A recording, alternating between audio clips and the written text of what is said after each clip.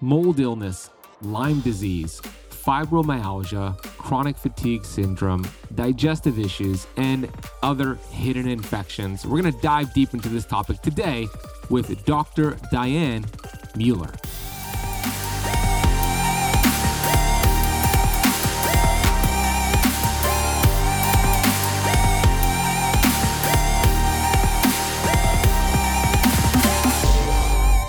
Wake up and it's morning and wake up and it's like, what's wrong with me today? What's wrong with me? What's wrong with me? And so all of these types of subconscious thoughts, that are just firing because it feels like we can't control them because we haven't learned how to control them yet. And those types of thoughts are actually secreting cortisol. They're secreting adrenaline. And so they're really ramping up the process of the PTSD and that sort of thing. And how we get ahead of it, if we're going to stay away from anti-anxiety medications, which I would recommend for most people, how we get ahead of that is actually to get to the root of what's triggering those things. And if we're not in a truly an acute situation that really is fight or flight, what's triggering cortisol, what's triggering adrenaline, largely has so much to do with what we're thinking.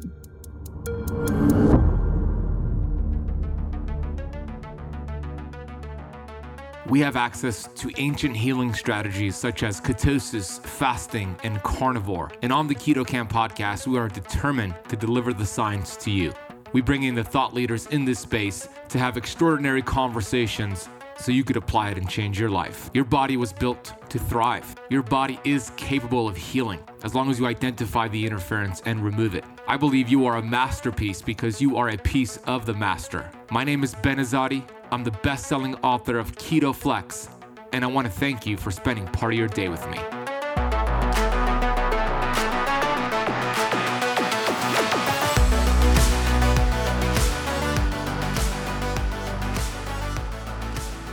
Hey, Keto Camper, Ben Azadi here, the host of the Keto Camp podcast. Thank you for pressing play today.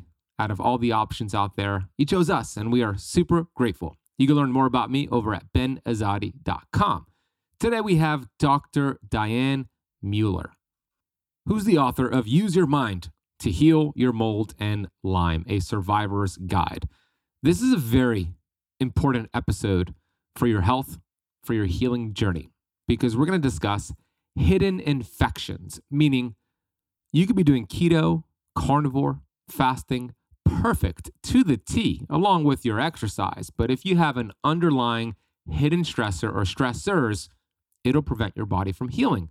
You're going to learn about mold illness, how to even assess if you have mold in your home. We're going to ask some simple questions, how to test, how to do detox the right way, common symptoms of mold illness. I'm going to share my story of having mold in my home and what that did to wreck my health.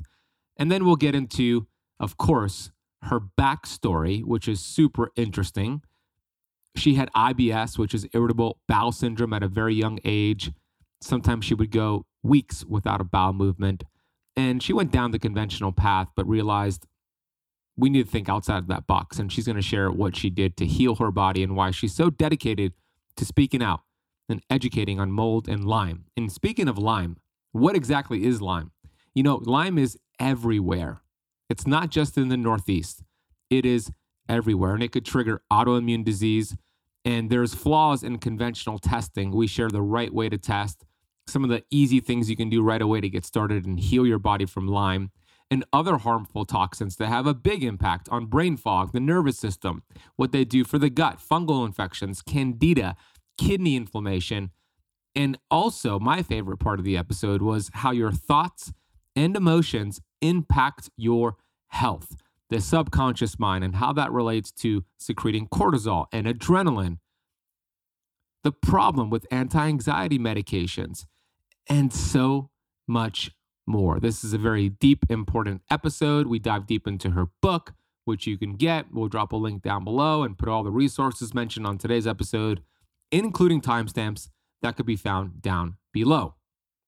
Before I bring on Dr. Mueller, I want to get to today's Apple Podcast rating and review of the day. This is a 5-star review from C. Senges, titled Podcast to Follow for a Best You. This podcast has the best health options for a better you. The special guests are so inspiring and great resources to keep on my learning journey.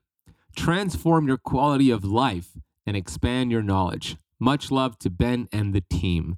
Much love right back to you. Thank you so much. I'm so grateful you are expanding your knowledge, and it's inspiring to transform your quality of life. That's the goal. So I appreciate you leaving that rating and review. We are honored that you're listening to us and you took the time to leave that review. It really helps. And if you have not left the Keto Camp podcast a rating and review on whatever platform you're tuning in from today, please take a minute or so to pause this right now, scroll down to that rating and review section and leave an honest rating and review. And hey, maybe I'll read your review and give you a shout out on the next episode. I know that keto and intermittent fasting and carnivore and keto flexing and all the things we teach could be overwhelming, kind of like drinking from a fire hose of information. What if there was an option for you to get plugged into a step-by-step program to teach you how to do this the right way, which doesn't require too much time, but gives you the exact structure that I used on thousands and thousands of people to achieve metabolic health? Along with coaching from me and my Keto Camp coaches, we have Coach Jonathan Shane, we have Coach Becky Niles, Coach Alina Nazari, and an amazing community. This is called our Keto Camp Academy. And if you want to learn more about our Keto Camp Academy and how to get actual health coaching from me and our coaches, just shoot me a message on Instagram with the word energy. My Instagram handle is at @thebenazadi, and just direct message me with the word energy, and let's see if this is a good fit for us. I'll give you some details and we'll figure it out together. Without further ado, let's get into this fantastic conversation with Dr. Diane Mueller. Dr. Diane Mueller has a double doctorate degree and is certified in functional medicine.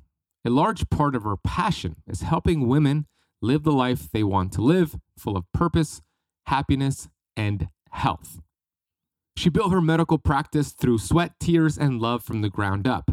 It is now one of the top 4% of all businesses in the United States. She's passionate about delivering high quality and high touch medical service to those in her practice, as well as coaching female entrepreneurs on how to develop a business they love to run and does not run them. Here's Dr. Diane Mueller. Okay, Dr. Diane Mueller, welcome to the Keto Camp podcast. I'm so excited to be here, Ben. Thanks so much. Thank you for joining me today. You wrote an amazing book. If you're watching on YouTube, I'm going to hold it up. It's called Use Your Mind to Heal Mold and Lyme. It rhymes. How to Harness the Power of the Mind, Body and Functional Medicine Treatments to Heal Lyme, Mold, and Chronic Infections. This book is very important. Please, for those listening and watching, this conversation is very important and life-changing because we love keto and fasting and all that's great. But if you have any of these hidden infections, keto and fasting will not work to the extent you want it to work. And we're going to dive deep into that. Diane's shaking her head because she's like, yep, that's right.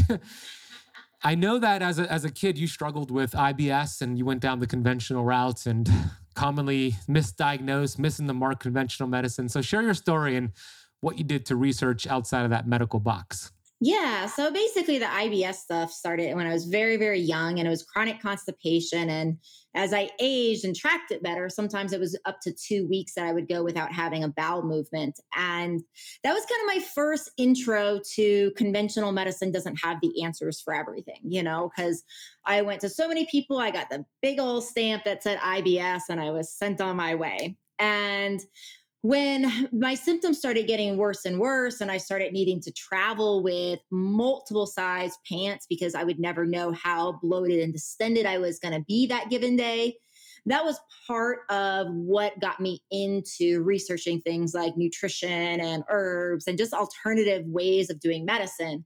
So ultimately, the IBS component was what got me into naturopathic medical school as far as my interest. And then my symptoms that led to my profession in Lyme and mold started after that.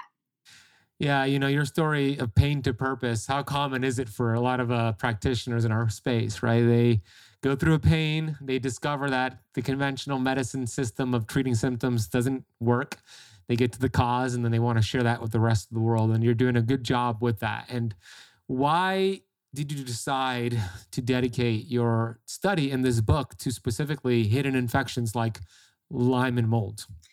In part because I feel like it's so misunderstood. The chronic infection world is just so misunderstood. So I went through my own journey with it. So at the pinnacle of, say, my symptom picture, I would sometimes have to be carried because I couldn't walk. I was forgetting where I lived. I was having crazy numbness in my hands. And sometimes I would have to pull over because I'd be driving and I couldn't even feel the steering wheel, like real scary stuff, you know? And so that was what originally piqued my interest. But what was even interesting in that was just because naturopathic medical school is so similar to conventional medicine in how hard we are pushed. So in school, it was just so easy to really kind of blow it off as medical school syndrome, right? And it really didn't get looked at or addressed too much. And then when I got out and my friends were getting better and they were like, oh, we've recovered from medical school disease, and I was getting worse, that's when I really started doing a lot of research, like largely out of necessity. And then once, doing the research and following other Lyme literate docs in the field and learning more about Lyme and mold in this whole world, of course, then it's like Pandora's box, right? So I open it up and everything just started flooding out with the knowledge and the misinformation that's out there and the updated studies that haven't made their way into the conventional community yet. So it was really kind of like a forced deep dive into the topic initially. Yeah, and I want to start with mold specifically, and then we'll go to Lyme and some other hidden infections. Personally, I was impacted by mold. I live in Florida, right? So mold is everywhere in Florida. And the house that I used to live in, I didn't know, but it had chronic or a lot of black mold, I should say, hidden black molds. And I remember at that time I was doing keto and fasting. I was doing CrossFit. I actually owned a CrossFit gym at that time. But I was still having to nap in the afternoons. I was still having sleep issues. I was still not feeling right. And then I started to work with Dr. Daniel Pompa, who's my mentor. I'm not sure if you're familiar with Dr. Pompa. Mm-mm. Yeah, so he started to ask me questions like, how does your house smell? Do people say it smells like mildew? Or all these questions. And I eventually hired a company to come in and, oh my gosh, mold is in the HVAC. Mold is behind my walls. And I had 8 silver fillings in my mouth, right? So I was like getting banged up. And it really impacted me. And I actually moved out of the house and did an extensive detox. So I saw what it did to my health, and I was in my 20s. I was pretty young, and what it did to improve my health when I got out of the exposure and did a proper detox. So please get into mold, some of the things to pay attention to, commonly missed ways to test it. Let's just dive deep into mold to start the conversation.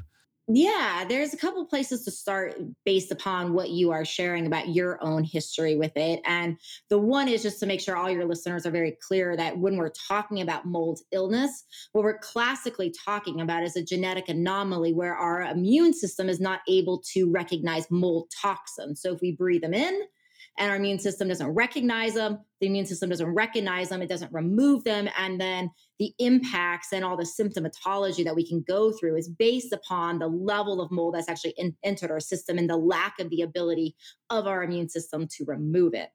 So that's point number one. So everybody understands that. It's also possible we can have things like mold spores growing in our body. So we could have a situation where it's the toxins and the mold, but most classically, we're talking about the toxic overload. Now, one of the points I want to be making sure to touch back on what you said around smelling mold. Smelling mold is awesome in many ways because smelling mold is like an easy way to know it's there. And so that's a great, it's a great first initial question. I think it's like a really important initial question, but I just want to make sure that everybody is aware that while molds, the smell that we're actually smelling is actually volatile organic compounds, VOC, similar to, our VOC paints, right? But not all molds admit this really large VOC. So there are some molds that you could have growing in your house that are not emitting this. And so the smell test is you can look at it almost like if you smell it, it's a positive test. If you don't smell it, it doesn't really mean anything. That's a good point. Yeah. And what about the thought, because I remember him asking me also, like when you leave your house and go on vacation for a few days, do you feel better versus coming back home? How do you feel about that question? I love that question. And again, I think with so many of these questions, we need to be very clear on what they tell us and what they don't tell us. So it's estimated that up to 50% of the buildings in the United States actually have water damage. So if you leave and you go away and you feel better, again, that's like great, because that's a positive sign that you don't have mold in your house or something else in your house that's like, or I'm saying, if you feel better, it's a positive sign you do have mold in your house or something else that's bothering you. But because so many places have mold in them, it's so statistically possible, right, that you could leave and then end up in another moldy place. So if you leave and you're like, I feel exactly the same, it's not telling us, no, you don't have mold there. So good question. It can definitely give us information, like any question, that we just have to be clear about what it's telling us and what it's not. I know there's a whole host of symptoms that can manifest similar to Lyme, right? But what are the most common symptoms that you've seen from mold exposure? I would say almost in everybody across the board is pain of some sort. And that pain could be fibromyalgia. It could be manifesting as something like rheumatoid. It could be headaches or migraines. So the type of pain is different, but it's almost always there on some level. So that's, I would say, the most statistically common symptom. Chronic fatigue is another big one. So that's usually there. Brain fog is another real common one. So those are oftentimes the top three, but then all sorts of other things, because the nervous system gets so dysregulated and there's so much neuroinflammation that happens that we can see like pseudo ALS, we can see pseudo Parkinson's, we can see, really scary stuff like that. And then it can be very simple things such as even digestive problems, because we see mold affect the digestive tract. Another thing is women will oftentimes think that they are going through early menopause if, they're far away from that date happening, and because it will manifest as so much hormonal dysregulation. It can cause hormonal dysregulation and can lead to things like these really intense hot flashes, waking up drenched in sweat, things that we commonly see in menopause. So, to kind of sum this all up, in some ways, mold is a great mimicker. There's quite a few things we could put in this category, but mold, the other time I tell people to think about mold, because it's the great mimicker beyond even some of these basic symptoms, is if you're in a situation where you've had a lot of lab tests done and everything is coming up and it's like, yeah, you're largely normal. Like if you fall into that category and it's like, what else could be doing with like causing this? That's another just like keynote, like nobody knows what's wrong with me. You should probably look into mold. Fair point. And most people should probably look into mold, like especially if you live in Florida, a very humid place. What is your favorite way? I know there's different ways to test, to have a company come in and test. There's ERMI test, there's this test. What's your favorite method for testing mold? What's a really great test that I actually will be updated in that book in the second edition is the Panel 7 by Envirobinomics. And the Panel 7 I really like because it is not just looking at mold, but it's looking at other microorganisms that can actually be found in water damaged buildings. So gram-negative bacteria, gram-positive bacteria like actinomyces. And so now we're seeing that in these water damaged buildings, like while the topic is mold, that there's also these other microorganisms that can still contribute to essentially this water damaged building syndrome. And so the Panel 7 is the most thorough panel on the market that I've seen for a home mold test, as far as really being able to look at all of these microorganisms. If you're going to do strictly mold, you could do an ERMI is a really great test, or if you want to get a reduced version of the ERMI and look for the most important molds from a biotoxin perspective, you could do the HERTSMI. But if you're going to be really thorough, I would do the Panel 7. I've never heard of the Panel 7. I'm going to look that up. Have you looked into Pure Maintenance at all and the work that they're doing for mold? No, but it sounds like I need to. Yeah, I think that would be right up your alley. Pure Maintenance is usually who we use, and they are nationwide, and they do a really good job with it. But I'm going to look into this. Now, sometimes this is going to sound crazy, but you might agree with me. Sometimes people won't change things for their health, but if it's impacting their pets, they will. So does mold impact dogs and cats and pets as well? It's funny. I haven't seen anybody that have pets in their house say that their pets are impacted. It's hard though, because you can't talk to this pet and say, how do you feel on a scale of 1 to 10, right? And that's where I was going to go. It's like, exactly. It's hard for that reason. And it's also like most people that I'm working with are not taking their pets into the vet to specifically do this. I do know there's like a really common staph microorganism called Marcons that we said is very, very common in mold. And I did have one patient test his dog for Marcons to see if Marcons actually was transmitted to the dog, and his dog had Marcons. So that was definitely interesting from the, veterinary perspective. But yeah, it's a really interesting question. Like in some ways it would make so much sense that it would affect them too, but it also is a genetic condition. And like, does that genetic condition, exist in our home pets? And I don't know the answer to that, but I like the question. Yeah, I don't know the answer either. I can tell you anecdotally that my dog, when we lived in the house that had mold, his energy levels definitely decreased as a result. So I did notice that just by paying attention to him. He wanted shorter walks, more shade, less sun. And he was, pretty young back then. He's now just turned 9, but back then he was like 3 or 4 years old, which is pretty young. So that is interesting. And I think it's a good question to ponder. But, number one is do a test. Get a test done. Verify if you have mold. If you do, then you can do something about it. Do you put any value in the visual contrast test, looking at vision as a way of like mold toxicity?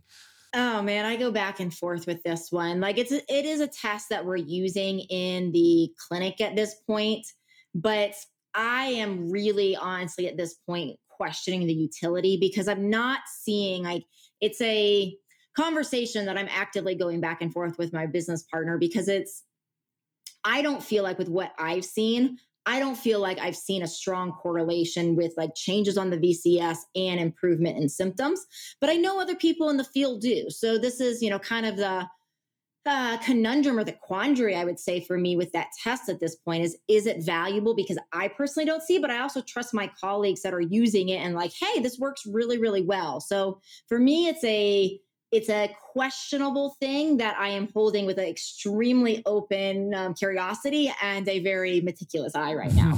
Yeah, good answer. I used to use it often, and I actually stopped using it because I wasn't convinced about it either. I just thought it was more of kind of a distraction. There's other things that we can do that I felt were better. So I'm kind of on the same page as you.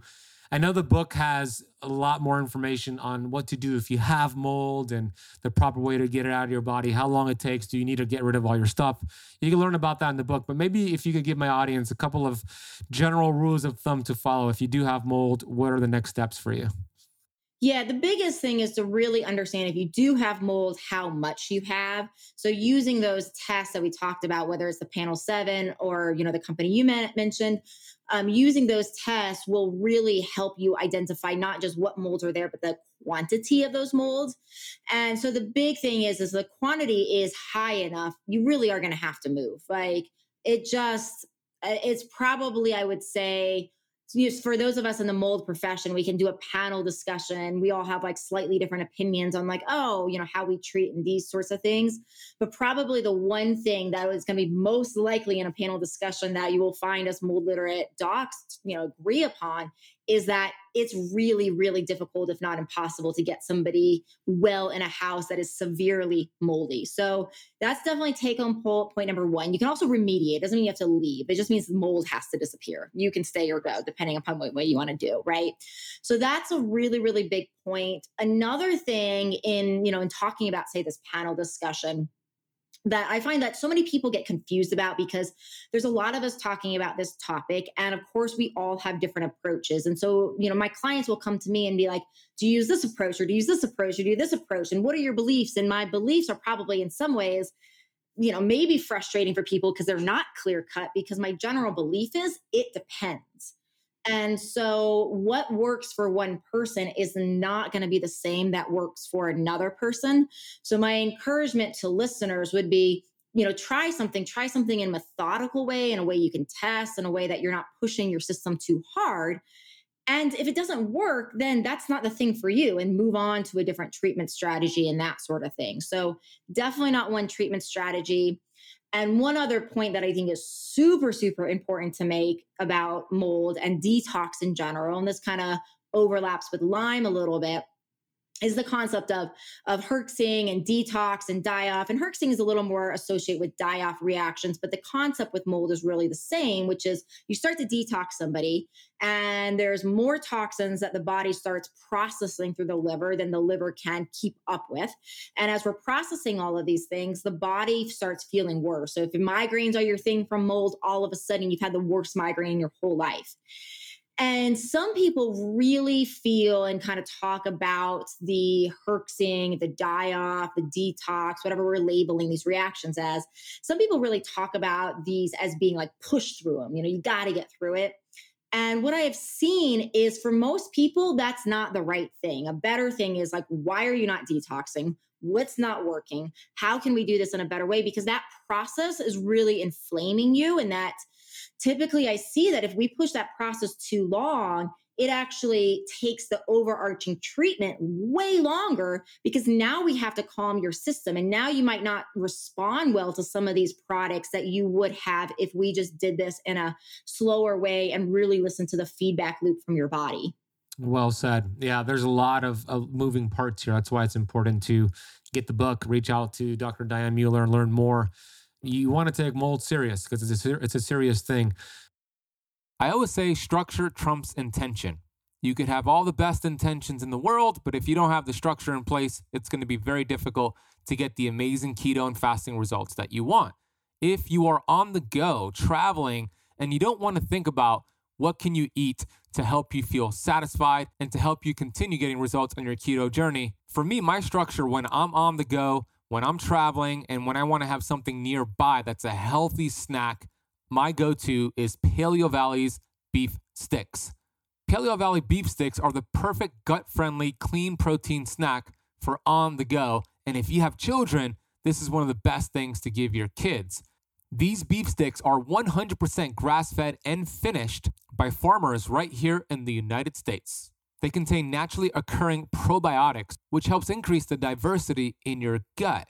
It contains organic spices. It has high concentrations of omega-3 fatty acids, elevated levels of conjugated linoleic acid, which we know is an antioxidant and also could enhance your body's ability to burn fat. It contains vitamins and minerals, elevated concentrations of glutathione, which is your body's master antioxidant, and it's good for the environment. They have flavors that range from original to garlic summer sausage, regular summer sausage, jalapeno, teriyaki, and they also have turkey sticks available as well. They taste so good that I usually go through 3 or 4, and I think I might set the record for eating almost 10 Paleo Valley beef sticks. Maybe somebody out there has eaten more than me in one sitting. Me and my fiance, Natasha, we're always fighting over these beef sticks in our house. We go into the pantry and I hear her unwrapping it and I'm like, hey, are you eating one of my beef sticks? They are delicious. And since you are an avid listener of the Keto Camp podcast, we worked out an exclusive deal for you to get 15% off your entire order of Paleo Valley products. All you need to do is head to paleovalley.com and use the coupon code KetoCamp15 at checkout for 15% off your entire order. That is KetoCamp15 at checkout. We'll also drop a link down below in the show notes. A lot of people are probably going to do maybe the remediation or maybe even move to a different place, but if they don't detox the mold out of their body, they're not going to get well, correct? They still need to, first of all, remove the source. The second step, they got to get it out of their body because it'll stay there unless you get it out, correct? Correct. Yeah, exactly. That's the thing with having that immunological problem is it's just going to build up and stay there. And it does, like when we are out of that moldy environment, right, we can see symptomatic improvement.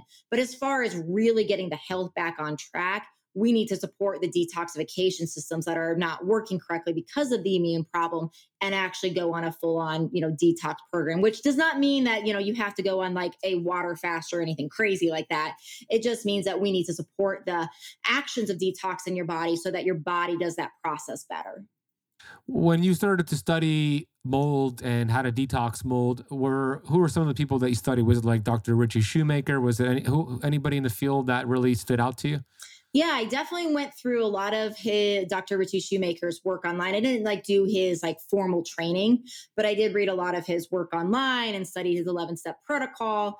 Never really did that entirely, start to finish that mechanism, because I do tend towards more natural methods, but I do pull pieces out of that, and like to be studied in other people in the field, so I know what other people are doing.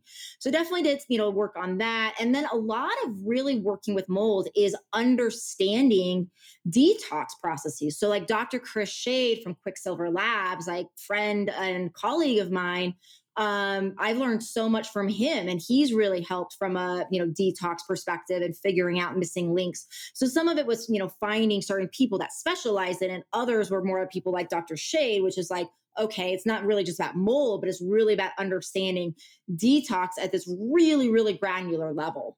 Yeah, I love Dr. Chris Shade's work as well.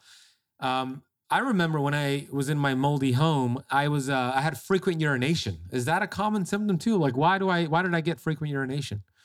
Yeah. So when we have mold, one of the things that will oftentimes lower for people is antidiuretic hormone. So antidiuretic hormone is that hormone that signals our kidney to reabsorb water, so we don't basically urinate it all out. And when we have mold, for some people, not for everybody, we'll actually see a decline in this hormone level. And then we don't have that signal to the kidney to reabsorb water. And when that signal's missing, then we wind up urinating more of our water out. And that's like the chronic person that is like, or the person that is chronically thirsty and they're always drinking. They're like, no matter how much I drink, I can never alleviate the thirst. That's often a keynote sign. And you can test for antidiuretic hormone. You can also test for osmolality, which will give us similar information. Yeah, well said. Yeah, that's interesting. Okay, Yeah. let's transition now to Lyme, right? A lot of people think, yeah, I don't live in the Northeast or New England. Like, I've never been bit by a tick. I don't have to worry about Lyme, but let's debunk that right now. Yeah. Oh man, there's so much to say on this. So first of all, like Lyme is very, very ubiquitous. It's everywhere. It's, I should say it's largely everywhere. There's this songbird that has been identified that actually, and I talk about this in the book, the songbird actually carries larvae of infected ticks. And as the songbird flies and it basically defecates over the earth, it's basically dropping wherever in its fly zone these infected tick larvae. And so the tick then, breed, and all of a sudden we have a new population of these infected ticks and their related diseases. There's also very limited studies, but there are a couple studies that have shown that Lyme and Borrelia burgdorferi, the bacteria that causes Lyme, has been found in mosquitoes and fleas. So that's another thing, even when we're thinking about, okay, this like, okay, if I'm not in the woods and I'm not around these deer ticks and all these different things, now we're actually seeing like, oh, you're on a lake and you just get bit by a bunch of mosquitoes. There's potential that could also be a way of transmitting Lyme as well. So those are, a couple of things for people to know around, this isn't just a, Northeast type of thing. And this can happen in many more common situations. I know there was a study in San Francisco, and I don't remember I wish I had the exact percentage, but it was really, really high. They went through a lot of the parks in the Bay Area and the city, and they were actually testing the number of parks that they found Lyme disease in. And I don't remember the exact number, but I know it was more than half. So it was a lot. So, that's another example of like, we're even seeing this research showing like, here we find it here we find it in these other areas. But yet, unfortunately, it's not reaching mainstream as quickly as I would love for it to reach mainstream. Yeah, well, I mean, you're doing a good job making sure it does now. And this episode is going to get to a lot of people. Your book is doing a good job of explaining that. So now we have everybody's attention. If you live where it doesn't matter where you live, you got songbirds pooping on you, you got mosquitoes and fleas. This is an issue for a lot of people. So when Lyme comes in the form of bacteria, right? Different bacteria. Explain what happens when that enters the body. What does that do to the immune system? What does that do to our system in general?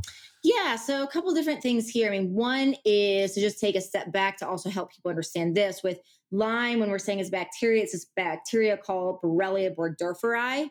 And the other thing I want people to be aware of is there's other species of Borrelia. So there's Borrelia miyamotoi, for example. And this is not classically Lyme because it's not Borrelia burgdorferi, but it can cause a lot of the same symptoms. But if you're only looking for Lyme, all of these other species are not going to show up.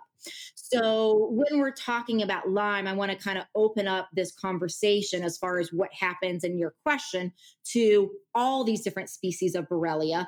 one being Borrelia burgdorferi, aka Lyme, two being all these other species of Borrelia that can largely cause similar symptoms. And so one of the biggest things when we get these infections is these Borrelia species they have the ability to morph. They have different, what we call morphologies. And morphologies, you can look at them as like just different shapes of the microorganism. And so one of the reasons this is important is because these three different shapes also, and the ability of the Borrelia to change between these three different shapes also allows the Borrelia to evade our immune system. Because if our immune system has figured out, oh, it's in this one shape, and then all of a sudden the Borrelia, because it's really an intelligent microorganism, it will switch to a new shape and the immune system has to figure that out, right? So, wow. Yeah, it's crazy. Well, it's a shapeshifter. It's a clever little bastard. Yeah, it's like it puts on costumes and nobody can find it, That's evil. Yeah, it's quite evil. I have all these theories about, Lyme being an alien species, but we can talk about that another time. Wow. Yeah. Well, that's interesting. Is that in your book? I don't remember saying that. No. This is just a fun thing I do in my evening time. So it shifts the shape so the immune system doesn't recognize it so it could penetrate and get to where it wants to get to. Correct. Now, if the immune system starts recognizing these new shifts and then it creates an autoimmune response, like the immune system goes on overdrive, is that what could happen? It definitely could, because Lyme can certainly trigger autoimmune disease. Like autoimmune disease, we have that genetic predisposition, and then we have that epigenetic trigger, that it causes that gene to express. So the epigenetic trigger could be Lyme. So it can be that, yes, we have a autoimmune disease, lupus, and we have all of a sudden, we have Lyme disease. Lupus was never expressed. It's been genetically dormant. Lyme is that trigger. So we can certainly have that happen, but it's not necessarily an autoimmune response that happens. So it's from a standpoint of like autoimmune disease where our immune system's on overdrive, it starts attacking our own tissues. It's not necessarily what's happening. Now, what does happen though is because Lyme has one of its shapes is this corkscrew type of shape. And then Lyme also has flagella. So it's like almost like these tails that make it like pretty motile. And so because of the corkscrew shape, you can imagine like this corkscrew just driving into our tissues. And so that's part of how Lyme's able to move. It's how it's able to go inside of our cells and hide. And so that's part of what it's doing when it gets into the body, is almost like spreading out in all these places. In part, it's looking for its food source. One of its main food sources is hyaluronic acid. That's why we see a lot of Lyme in places like the eye and our joints, because these are huge resources of one of its energy sources. But largely, it just is traveling in the body, looking for its food source, burrowing from tissues, evading our immune system, and changing shapes. That's interesting. So it loves hyaluronic acid. So you find it more so around the eyes. And where else did you say? Joints. Eyes and joints. So Is it eating away at that hyaluronic acid, essentially aging us? People will feel like they're getting older faster with this? Correct. Yep. And that's why we can see some of the joint pain, is because we're actually wearing down, we get inflammation and we're wearing down our joint tissue there with that hyaluronic acid. This alien evil thing is bad. It's bad. It's bad. Get this alien species out of us. So let's talk about that. I know that there's a lot of pitfalls with conventional medicine and how it treats Lyme. And I want you to share those false negatives and then how to do it the right way. And I love the lab that you use. I use them too. So go ahead. Yeah. So the lab I use is Vibrant Wellness, and I use them because they are just, I think, the most thorough on the market. They use a couple different testing technologies. Yeah, they're amazing to work with. They test for so many of these species of Borrelia, and really, I think they're the most thorough tests on the market. I get $0 for saying that. I just think they're the best. So they're super wonderful. And then controversial wise, one of the biggest controversial topics really comes around the topic of doxycycline. So doxycycline, the most common antibiotic that is prescribed for Lyme, is prescribed that because the form that we are contracting when we're talking about these different shapes, the form that we contract, basically doxy works quite well on. The problem is doxy will actually cause 90-something% of that particular shape to morph into a more dormant form of the Lyme disease. And so people get better because we're clearing the most active form, and the research supports that. But there's these subsequent studies which are really showing that so much of the doxy is creating these more dormant forms. And so then it's like we're temporary better. We think we don't like Lyme's not even on our radar because we treated it. And then years later, we have all of these Lyme-related symptoms, which happen to be very similar to mold-related symptoms. And nobody even is looking for Lyme because that was something that happened in the past. And so I'm not saying that doxy shouldn't be used, but the idea of using doxy, if we're doing an antibiotic and we're going that route, and I use them sometimes. I use a lot of natural methods, predominantly. There are times for antibiotics though. And when using something like doxy, it's really, really important to be combining the treatment with some of these other methodologies to basically help prevent this whole dormancy thing from happening. Yeah, that's interesting. I mean, not to mention what the antibiotic is doing to your gut microbiome, right? The impact of that, which is hard to get back even from one round. You also mentioned that 66% chance of a false negative with the conventional way of testing Lyme. Is that right? Yeah. So basically, the conventional way of testing Lyme is using a test called the ELISA. And how this test works and how the diagnostics works is the ELISA is kind of the gold standard preliminary test. And if the ELISA is positive, only if it shows up positive, then the test is what's called reflux, is basically within the secondary test is ordered. And that secondary test is the Western blot. Now, what's interesting is the Western blot is actually more likely to show up positive than the ELISA. The ELISA has that 66% chance of the false negative, but yet we're using it as that gold standard. So there's this huge false negative, 66% chance, really, really huge. And we don't even make it diagnostically into the secondary testing, which the Western blot has its own problems, but we don't even make it that far if you're in that 66% of that false negative. That's wild. That is insane.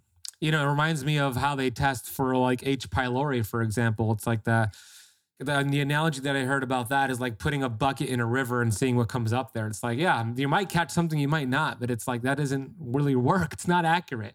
So the test parasites are that way too. Yeah, exactly. So the test is Vibrant Wellness Tick-Borne Panel. You do need a practitioner to order that. Dr. Diane Mueller could be your practitioner. What's your website for them to reach out to you? So the easiest website to find me is actually just my name, because it has my book on there, it has my clinic on there, all of that. So if you just go to drdianemueller.com, you'll find my clinic, you'll find my book. I have a training program for docs. So that's where you can just find all of the things in one place. Awesome. We'll put it down below, but we're not done. We have still a lot of ground to cover. We still haven't touched upon my favorite part of your work in your book, which is the brain, the mindset, the limbic system. We're going to get there. We're going to end the conversation with that. Before we get there, I want to talk more about hidden infections. So we spoke about mold. Quick question on mold, by the way, before we move on. I remember when I had mold, Dr. Pompa told me I had mold eyes, these hollow eyes, and that kind of got a lot better. But why does that happen, mold eyes? I have not heard, honestly, that term and looked that up specifically. So I can't say for 100%, but I can presume. So my best educated guess on that is due to the amount of water that's lost, due to the change because we get a lot of electrolyte change in mold, in part because of the large amount of dehydration. So a lot of our chemicals from an electrolyte standpoint, that chemical conductivity standpoint is off. So that could cause it.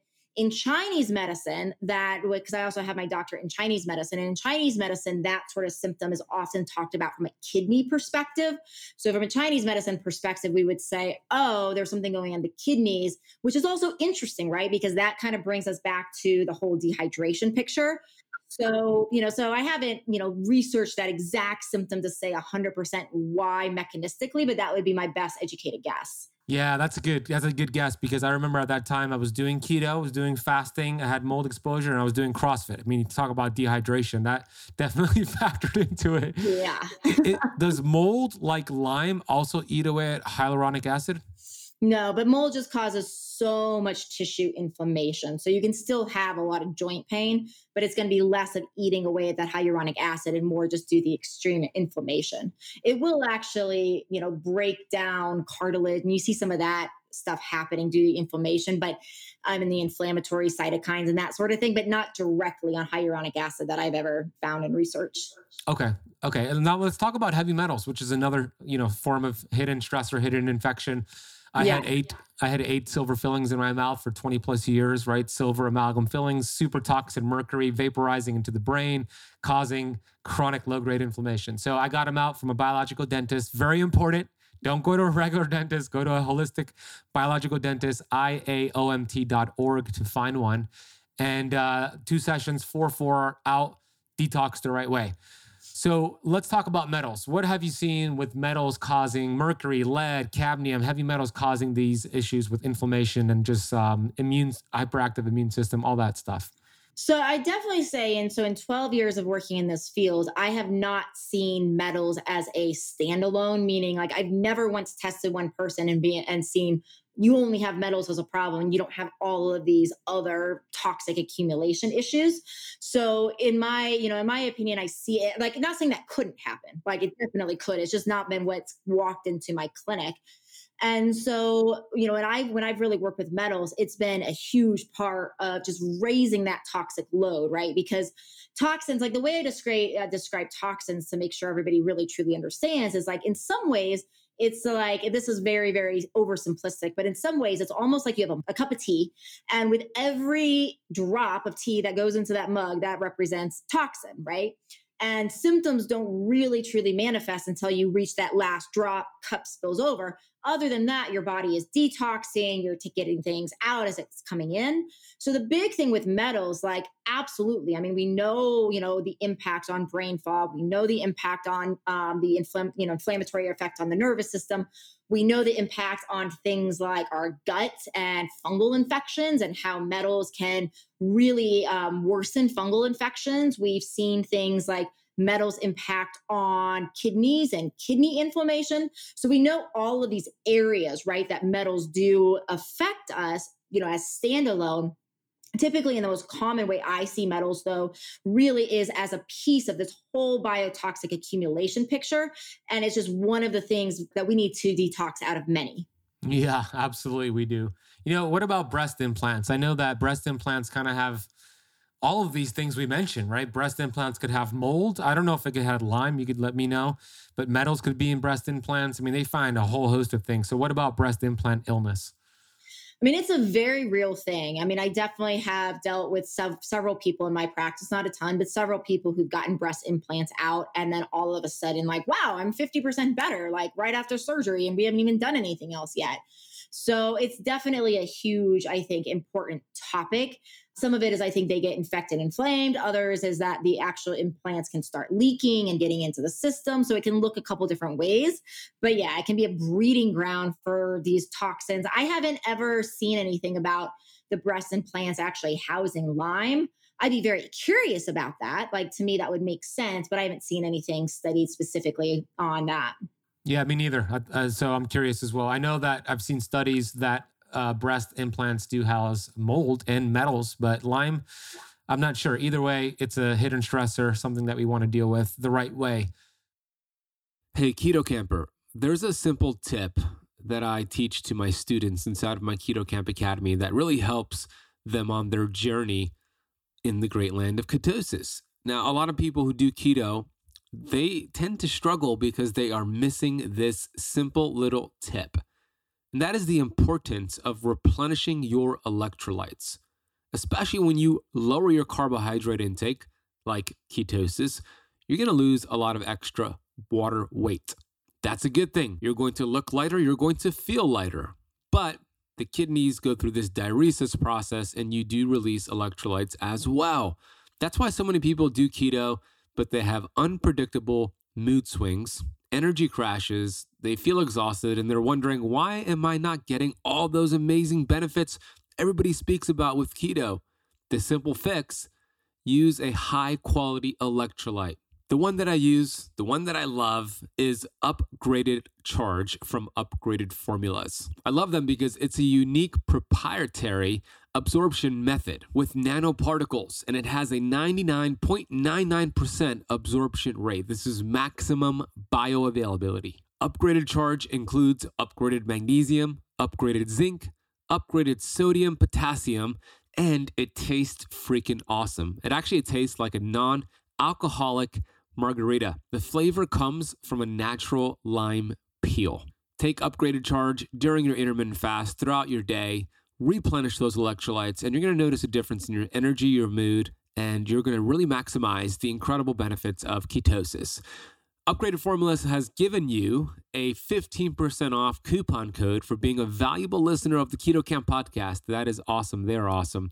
If you head to upgradedformulas.com and use the coupon code KK15 at checkout, you could get 15% off their upgraded charge and anything else you add to your cart.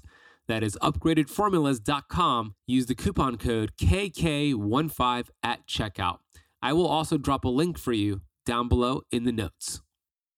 Okay, now let's get to my favorite part of your book, which is the title, right? Using your mind. I love studying the mind. Of course, as you know, we have the conscious mind and we have the subconscious mind. We have the brain and different parts of the brain.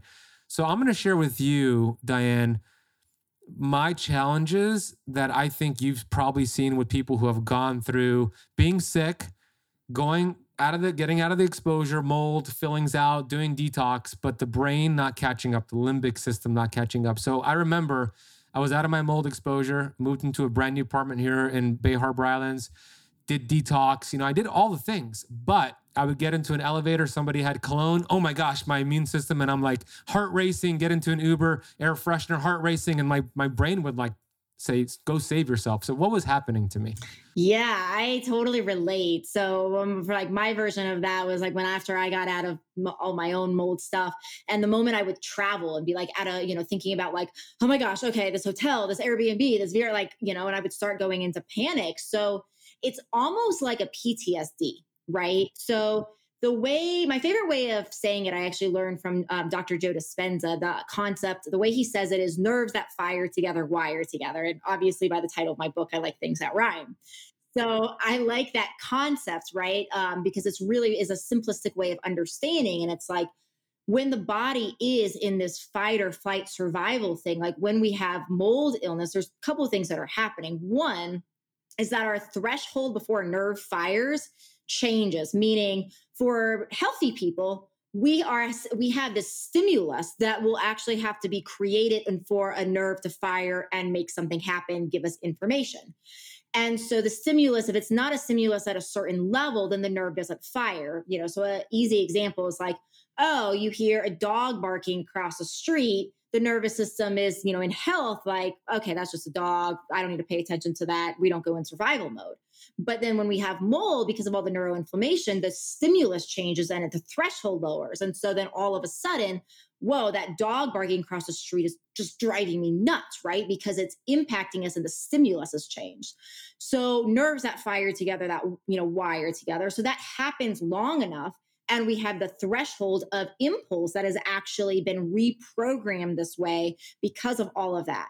So that's one thing. And the other is like this PTSD type of thing, which is like really is very, very similar in a, say, less, acutely impactful way, like, being in war and that sort of thing of hearing, the classic example of like, veteran were coming back from war and they hear like a car backfiring and all of a sudden they're like taking cover, right? Because it sounded like something that reminded them of their time in the service. And so it's similar with mold that way, where it's like we recover from it, but the nerves that have wired together are now firing differently to different levels of stimuli. So you smell cologne and all of a sudden it's like, oh, that stimuli threshold is still right there. And then secondarily, it's enough of a reminder to the nervous system from like a PTSD perspective, where the subconscious trigger is like, I'm in danger. And the danger response goes off much quicker. Well said. That's exactly what was happening to me. So what I did was, in that situation, I would just remind myself, you're healthy, you're safe, your body's protecting you. And I would have kind of forced myself to go through the situation instead of running. And it's gotten a lot better over time. There are scenarios where, I walk in and there's a lot of cologne. I'm like, whoa, that person put out a lot of cologne. What's wrong with them? But then I would kind of just, become aware of my thoughts and go through it. So your book talks a lot about that. You mentioned Joe Dispenza in the book as well. And you chose to actually put that on your title, like use your mind. So why is it so important to become aware of those 60,000 thoughts that we have every single day? Yeah, I chose to put that on the title, even though, as from reading the book, there's so much stuff in the body there, and it's definitely not a mind only book by any means. But I chose that specifically for the title because I feel like it's still an area where we're not talking about as much in the Lyme and mold community. And so it's really to largely just make the point of we get so excited about the protocols and the treatment and all these things. And part of that really needs to be working with the mind because it's all these triggers we're talking about. But like I say in the book, it's like remembering my own history. And like I talk to my clients about this too, about this body scan thing that happens where it's like, wake up and it's morning and wake up and it's like, what's wrong with me today? What's wrong with me? What's wrong with me? And so all of these types of subconscious thoughts, that are just firing because it feels like we can't control them because we haven't learned how to control them yet. And those types of thoughts are actually secreting cortisol. They're secreting adrenaline. And so they're really ramping up the process of the PTSD and that sort of thing. And how we get ahead of it, if we're going to stay away from anti-anxiety medications, which I would recommend for most people, how we get ahead of that is actually to get to the root of what's triggering those things. And if we're not in a truly an acute situation that really is fight or flight, what's triggering cortisol, what's triggering adrenaline, largely has so much to do with what we're thinking. Yeah. It's not just the mold and Lyme space that fails to work on I call the inner size. It's the entire health space. You're so right. You nailed it. I agree. Mental six pack. It's so important. Yep. More so than a physical one. You want a mental one. So I love that you emphasize that in your book. It's very, very important. So the book is called Use Your Mind to Heal Your Mold and Lyme. It rhymes. It's available. Where's the best place for them to get it, actually?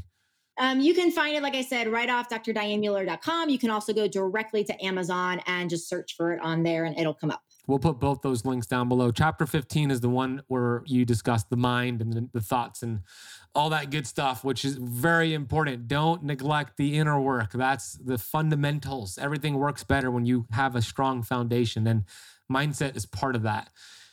Where else, Diane, would you like for them to check you out? Social media, you mentioned the website, but anywhere else? Yeah, you can find me on Instagram. I've been kind of playing around with TikTok. I do have a business coaching program also for female entrepreneurs. So if there's anybody listening that's in that space, you can find that at femmeetsfortune.com. You can also find that link on my main name website. So largely, if you go to my main, name website, you'll find all of that. But you can find me on Instagram and those kind of places too. Great. How are you liking TikTok? I'm actually initially I was really having a hard time with it, but I'm starting to get into the groove of it. And I'm really actually enjoying kind of the artistic creative part of being like, I have 15 seconds to say something in a creative, fun way. So I'm just starting to, I feel like, understand the platform a little bit more as far as how to get the best out of it. But Monday's my marketing day, and the TikToks I made on Monday, I got done. I'm like, that was real fun. I love it. Yeah, TikTok is an interesting place. That's actually, it surpassed our biggest platform. We're about to hit 300,000 followers on there. Is yours Medicine with Heart on there as well? I have one Medicine with Heart. I have another Femme Meets Fortune. So I'm going to follow the Medicine with Heart now. Oh, there we go. I see it right here. Cool. I'm going to start following you there to see your fun stuff. The last thing that we'll end the conversation with and land the plane.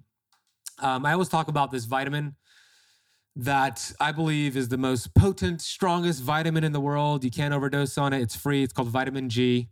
And Dr. Joe Dispenza has actually done brain scans. You know where I'm getting to. He's done brain scans on individuals.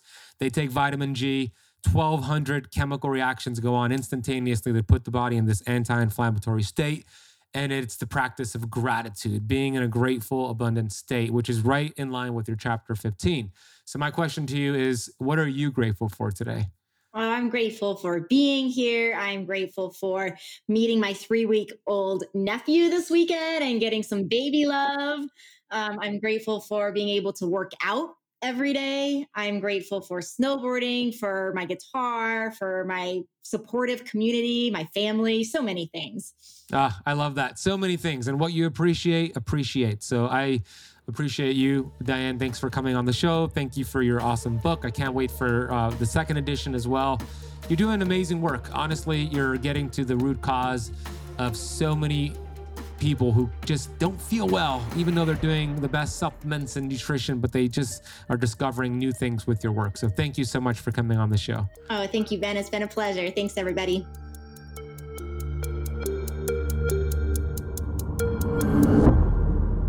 I really hope you enjoyed that incredible conversation with Dr. Diane Mueller. A good start for you would be to go get her book titled Use Your Mind to Heal Your Mold and Lyme, A Survivor's Guide. We'll drop a link down below, including her website and social media.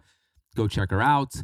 If you want to watch the video format of today's podcast interview, that could be found on our YouTube channel, which is youtube.com/KetoCamp. All podcast interviews could be found video format on our YouTube channel. If this episode was valuable to you, please share it with somebody you know, copy and paste the link, put it in a text message, leave the show a rating and review. And if you want to learn more about getting health coaching from me and the Keto Camp coaches that I train, send me a message on Instagram at @thebenazati is my Instagram handle. Just shoot me the message with the word energy, ENERGY, and I'll get you some details. I want to thank you so much for listening to the entire episode of the Keto Camp podcast. I will see you on the next episode.